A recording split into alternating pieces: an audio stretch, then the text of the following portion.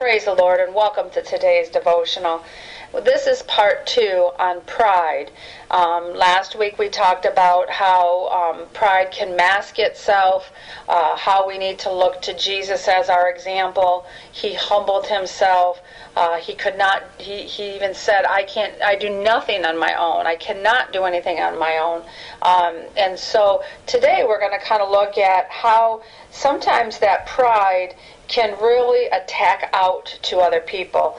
In Psalms 10:2 it says, "The wicked in his pride doeth persecute the poor." And this is not just physical poor. People that are full of pride can attack other people because they consider them weak. Pride can cause one believer to believe that they need to be doing what the other believer is doing in front of them, and that they could do it better, or like as in the two men that went up to the temple to pray, the one Pharisee and the other tax collector. The Pharisee stood and prayed, and I thank God that I'm not like that other man over there, unjust. He's a tax collector. I fast twice a week. And you can even in just that thinking of I, you could hear the pride. You can feel the pride. Even as I say it, I can feel it.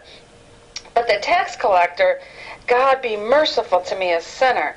When the Pharisee, who is supposed to know the word and supposed to, know and follow what God has said, looks at this other person as a weak vessel. That person is weak. They're a sinner. And you know what? Jesus said, I've come to save the lost. I come to heal the brokenhearted. And that's who he came for. And yet the Pharisee is looking down. But when that pride comes in and attacks that person that they consider weak, that's where you really got to watch. You've got to watch your words.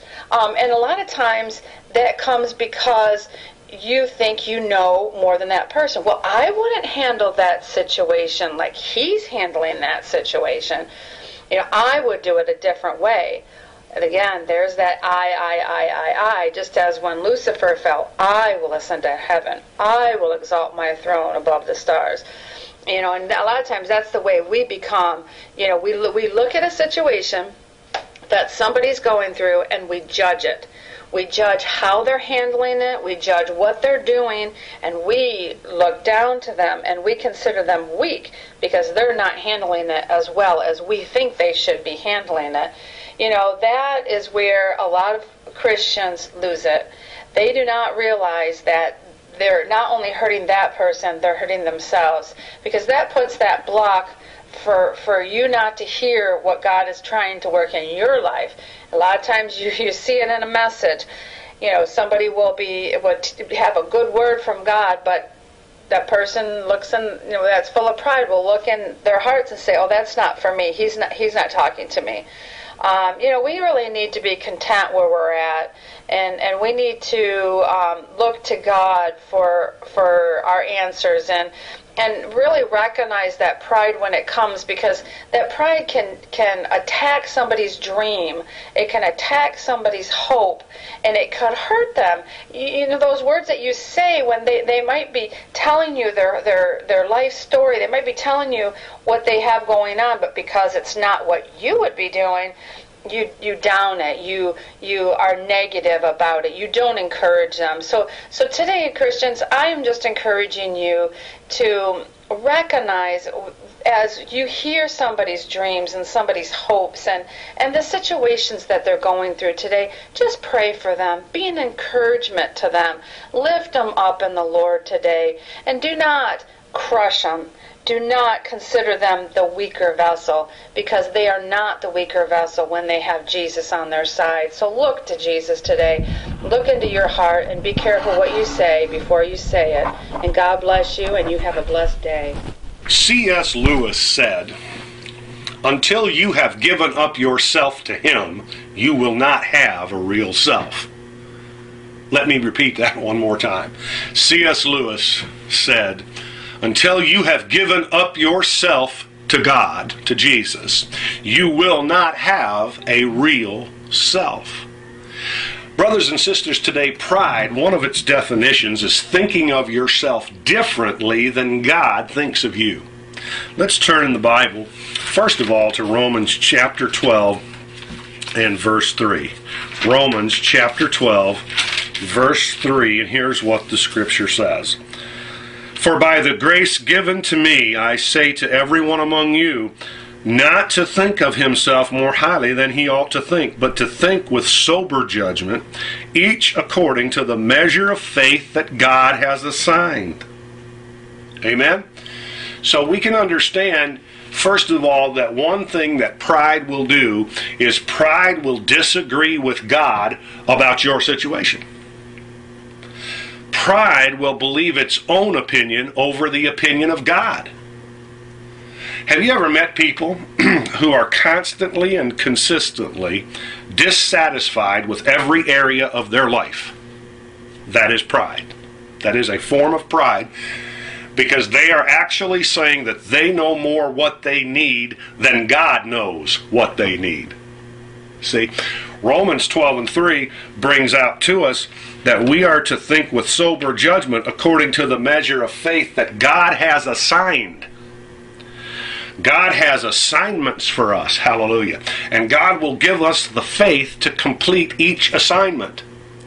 And when we are faithful where we are, the Lord will promote us. He will increase our faith. He will increase our level. But first, we have to be faithful where we are. Not filled with pride, not filled with arrogance, not knowing more than God, not knowing more than everybody else knows, even if we do know some things more than other people do. We have to humble ourselves under the mighty hand of God and allow the Lord to work His work in us. Amen? And that is awesome. When you stop and think about it, if you're faithful over little, He'll make you ruler over much. But a person who's filled with pride and arrogance can never get there. See, pride will short-circuit that. Pride will short-circuit every promotion you'll ever be in line for. Pride, arrogance, haughtiness, that is just not the way that God operates. Now next, let's turn in our Bibles, if you would, to James chapter 4. James chapter 4. Praise the Lord. And we'll look at verse 6. James chapter 4, verse 6. And here's what the Scripture says. If I can find it. This is a brand new Bible. And I'm having a little trouble getting there. Here we are. James 4:6, the Scripture says this. But He gives more grace. Therefore it says, God opposes the proud, but gives grace to the humble. Now, we understand that grace is that element of God that enables the believer. Grace is the enabler. It's the grace of God enables you to walk in the faith God has assigned you. Grace enables you for the promotion. Grace enables you to move to the next level with the Lord. So grace is the enabler. But if you're in pride and God is opposing you, that grace, that flow of grace is interrupted in your life. So one way that you can interrupt a flow of divine grace that you need to function on a daily basis, the way that you can interrupt that one way is through having a prideful, arrogant attitude. And secondly, let's look at 1 Peter 5 and 5. Let's see what God says here. Likewise, you who are younger, be subject to the elders. Let me stop right here a moment and say this. I can't tell you how many 20, 21, 22, 23-year-old little novices I have seen and observed. They have come into this movement that people are calling the message of the cross. And they're just attacking pastors who have pastored for 30 and 35 and 40 years with haughty, arrogant attitudes, just as a matter of factly stating their opinion to these veterans of the faith. It's not proper. It's not right. You shouldn't do it. I'm not saying that you don't have a right to an opinion, and I'm not saying that you don't have a right to state it, but I'm saying here, as the Scripture says, you younger, be subject to the elders. Treat them with dignity and treat them with respect that is due them. And if you're a novice, we all were novices at one time. And when I thought, that I knew something more than my senior pastor knew at that time in my life, I sure didn't go talk to him like he was a dog. And I'm going to tell you, if this is the fruit of that movement that's preaching that message of the cross, if that's the fruit of that movement, I don't want any of that fruit. I backed away from it because I don't want their spirit. I don't want their arrogant attitude. I don't want their haughtiness. The Lord Jesus Christ wants us to be courteous. We may be right.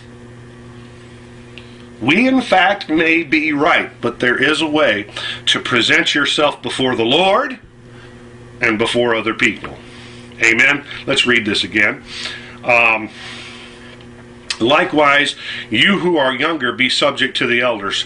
Clothe yourselves, all of you, with humility toward one another, for God opposes the proud, but gives grace to the humble. Hallelujah to the Lamb. So, as I leave you today with this thought, we do not want, you and I, to be in a position where we find God opposing us. So the Scripture says in verse 6, humble yourselves therefore under the mighty hand of God. Humble yourselves. What does that mean? Sometimes you got to force yourself to keep your mouth quiet. Listen and learn. Love others. And treat people with courtesy and with respect. Now listen, don't stop standing for the truth. We need to preach against sin. We need to preach against evil. We need to alert people and warn people of the dangers of sin. Absolutely. But we must do it in the humility and the love of Jesus Christ and with respect. As Christians, as followers of Christ, we are to show respect to those in authority over us. We don't always have to agree, and we don't always have to obey those who are in authority over us. But we have to be courteous, and we have to be dignified in our dealings with one another on a daily basis. And don't be a little smart aleck, and don't go out there thinking you've got this great revelation that nobody else has. Phooey. Phooey. This working of the cross has been in the church for thousands of years. Hallelujah. And there have been hundreds and hundreds and hundreds and thousands of preachers who preached it. Glory be to God. And don't think you've got some little thing that nobody else has. That's arrogance, that's pride, that's deceit. You're deceived. And you will deceive others with that deception. But embrace the truth of Scripture in the love of Jesus Christ. Embrace the truth of Scripture and the power of Almighty God. And in humility, preach the truth. And in love, preach the truth. And don't back down from the truth and don't compromise from the truth. Preach it in love. Preach it in grace. Preach it in holiness. Preach it in the power of the Holy Spirit. And we will see a great, abundant harvest. Because that's what God wants to give us. In Jesus' name. Amen.